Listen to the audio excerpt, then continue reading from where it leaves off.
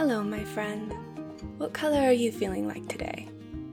I am see-through red, like a watermelon. Nostalgia has reverberated through this summer, for myself and for many others, with Taylor Swift's re-release of Speak Now and the Barbie movie campaign.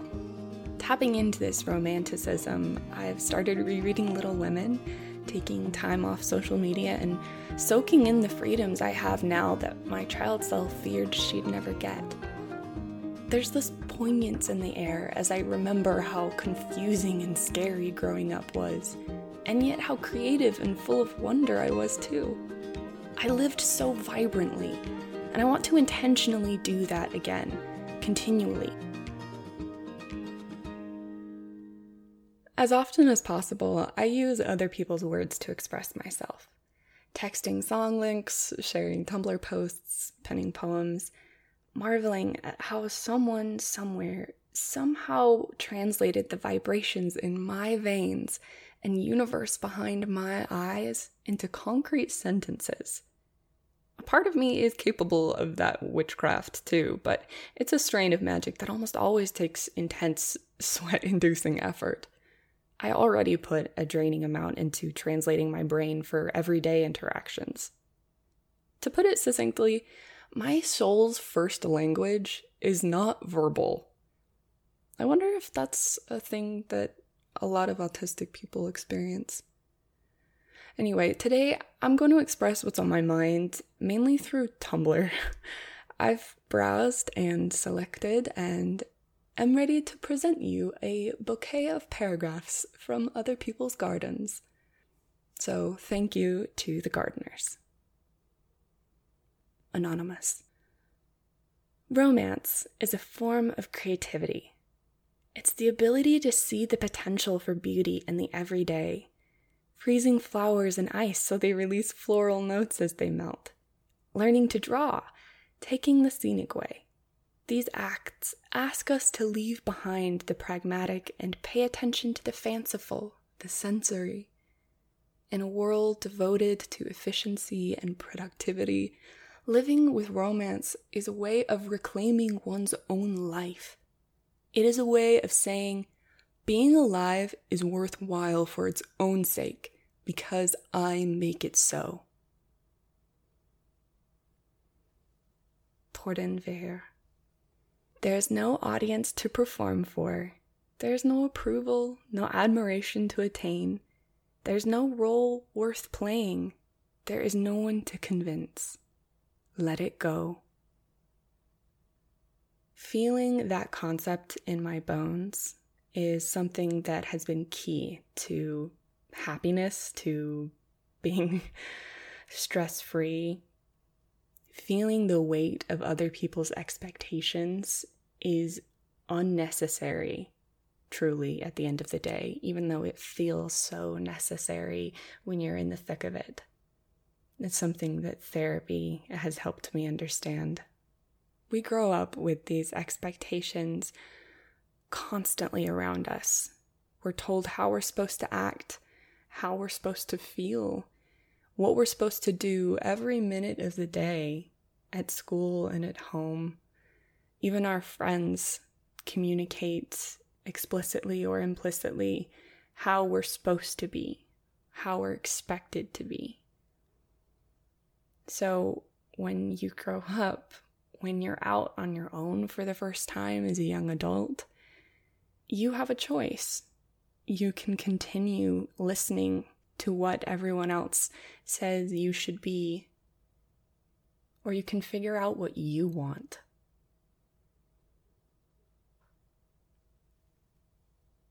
James Potters. It's hard to remember that you have no obligation in life other than to be kind and give love. Like, you were not put on this earth to work a part-time job or get a degree or have a fancy career. You were put on this earth to smile and make other people smile, to spread happiness. Your reason for living doesn't have to go any deeper than living. Just breathe. Make friends with a plant. Drink your water. I love you. I think what that person is talking about could also be called mindfulness. That was a pretty hot button word for a few years there. And I think it's something that every spiritual community talks about in some form or another, because it's so important.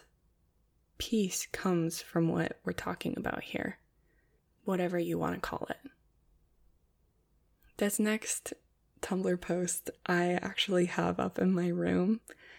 I went through a faith transition several years ago now, and I wanted to have words around my room still, even when I didn't agree with the scriptures that I had previously up in my room. And so I took those scriptures down and I wanted to put something back up.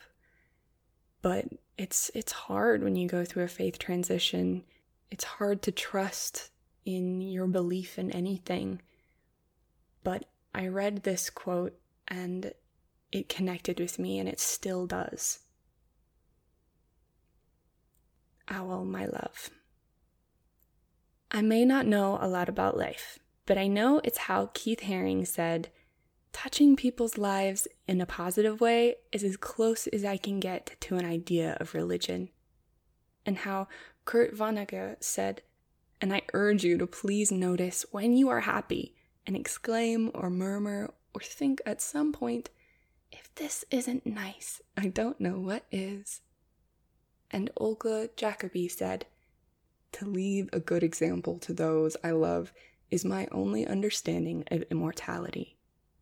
And Felix Poswolski said, I think we found the answer to the universe, which was, quite simply, spend more time with your friends. Make Mezing oh la la la.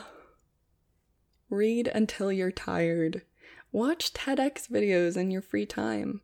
Pick up a random book from the library and try.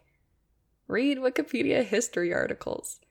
Start to learn the stars or Latin or something.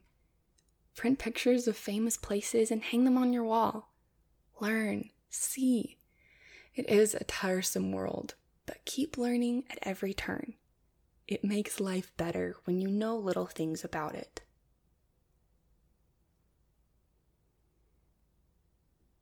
Small snail hugs.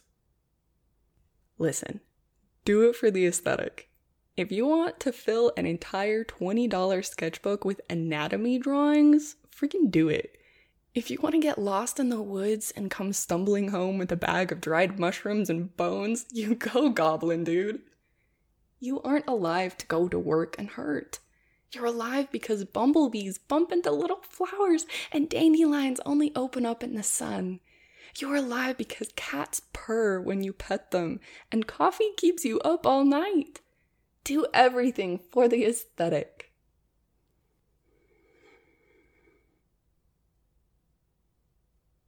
Artemis Fowl stole my soul. I love these usernames. Being a nice person is so fun. Waiter messes something up? You can see the relief on their faces when you don't scream and swear at them about it. Extra tickets at an arcade/prize place? Watch a little kid's face light up when you give them a bunch of tickets. There are too many jerks in this world. Be a nice person. This next post involves multiple people, so I'll say the username is first. Dr. Ethlin. Does anyone else get mischievous joy out of being nice sometimes? Like, haha, I knew you were going to be hungry, so I got you your favorite food, so I can surprise you with it being ready when you got here. Got you! Augustus Ailes says, yes, it feels like scheming, but love scheming. The scheme is I want you to be happy. Laura Thea says, I take delight in doing this at work when I can. Ha! You did not expect me to bring you chocolate, but here I am with chocolate.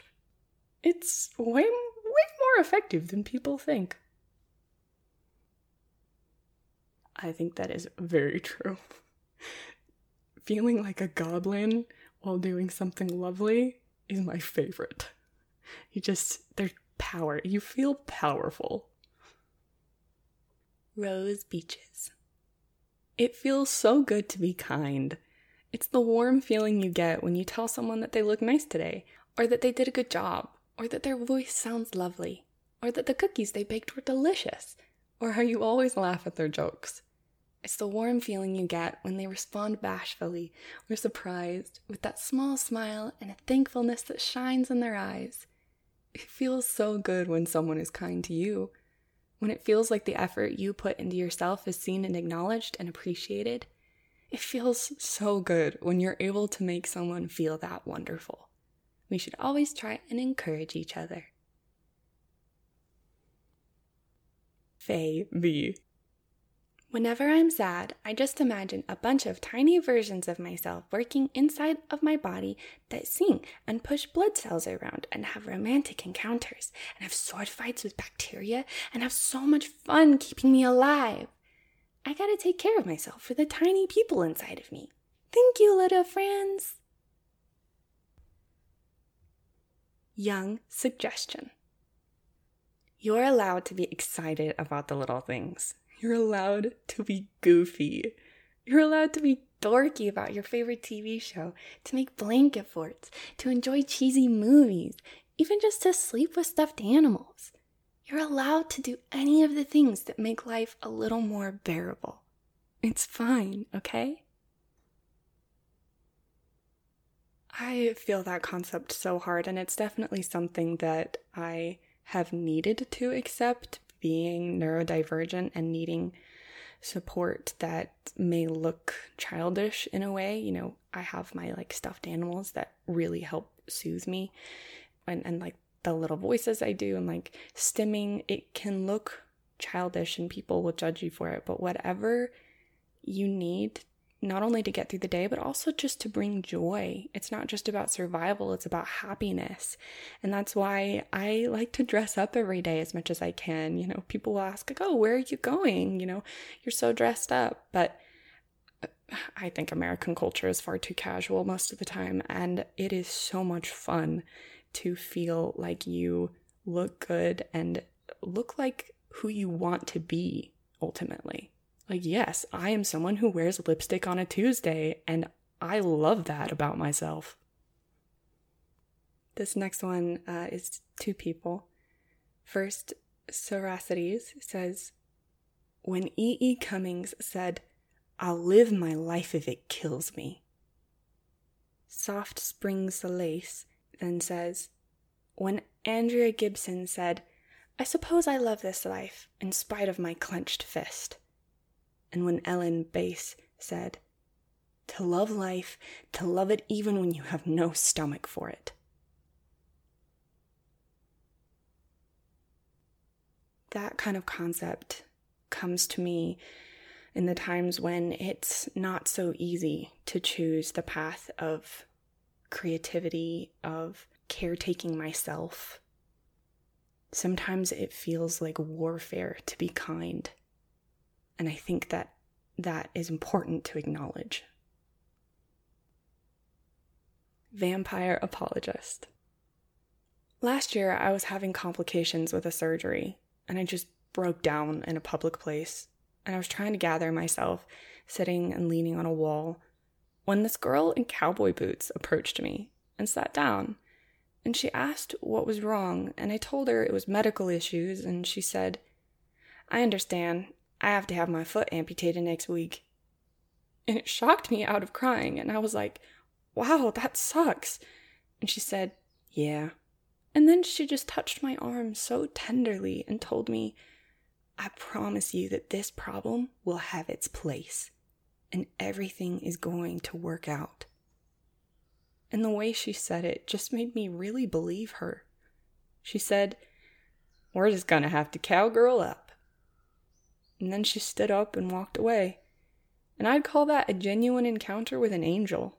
But the truth is, there's a lot of goodness right here on earth in humanity, and it's shining and pure. I like my coffee cold. And I don't think you even realize, but you're the kind of person that fills up infinity. The kind of person whose happiness fills the air like rays of sunshine. The person that 1,000 stars wouldn't compare to. You're the kind of person John Green would write about. And the kind of person in teenage novels with happy endings. The kind of person who never lets go, never gives up. The kind of person who teaches you what it is to love, to hope, to feel. I don't know if you know, but you're the kind of person poets write about. The kind of person no poem would be enough for. Well, now that someone's blowing leaves, I think I'm going to wrap this up. One more post. Torden Vihir. I wish you love so sincere and so tender that it doesn't just come from a single thing or a single person, but from everything and everywhere. I wish for you to bubble in love and awe of the universe so deeply that you'll feel touched by everything good and precious that have ever happened to you or that you have ever witnessed. I hope it will be so full you will be brought to tears in joy, that you will laugh with them streaming down your face.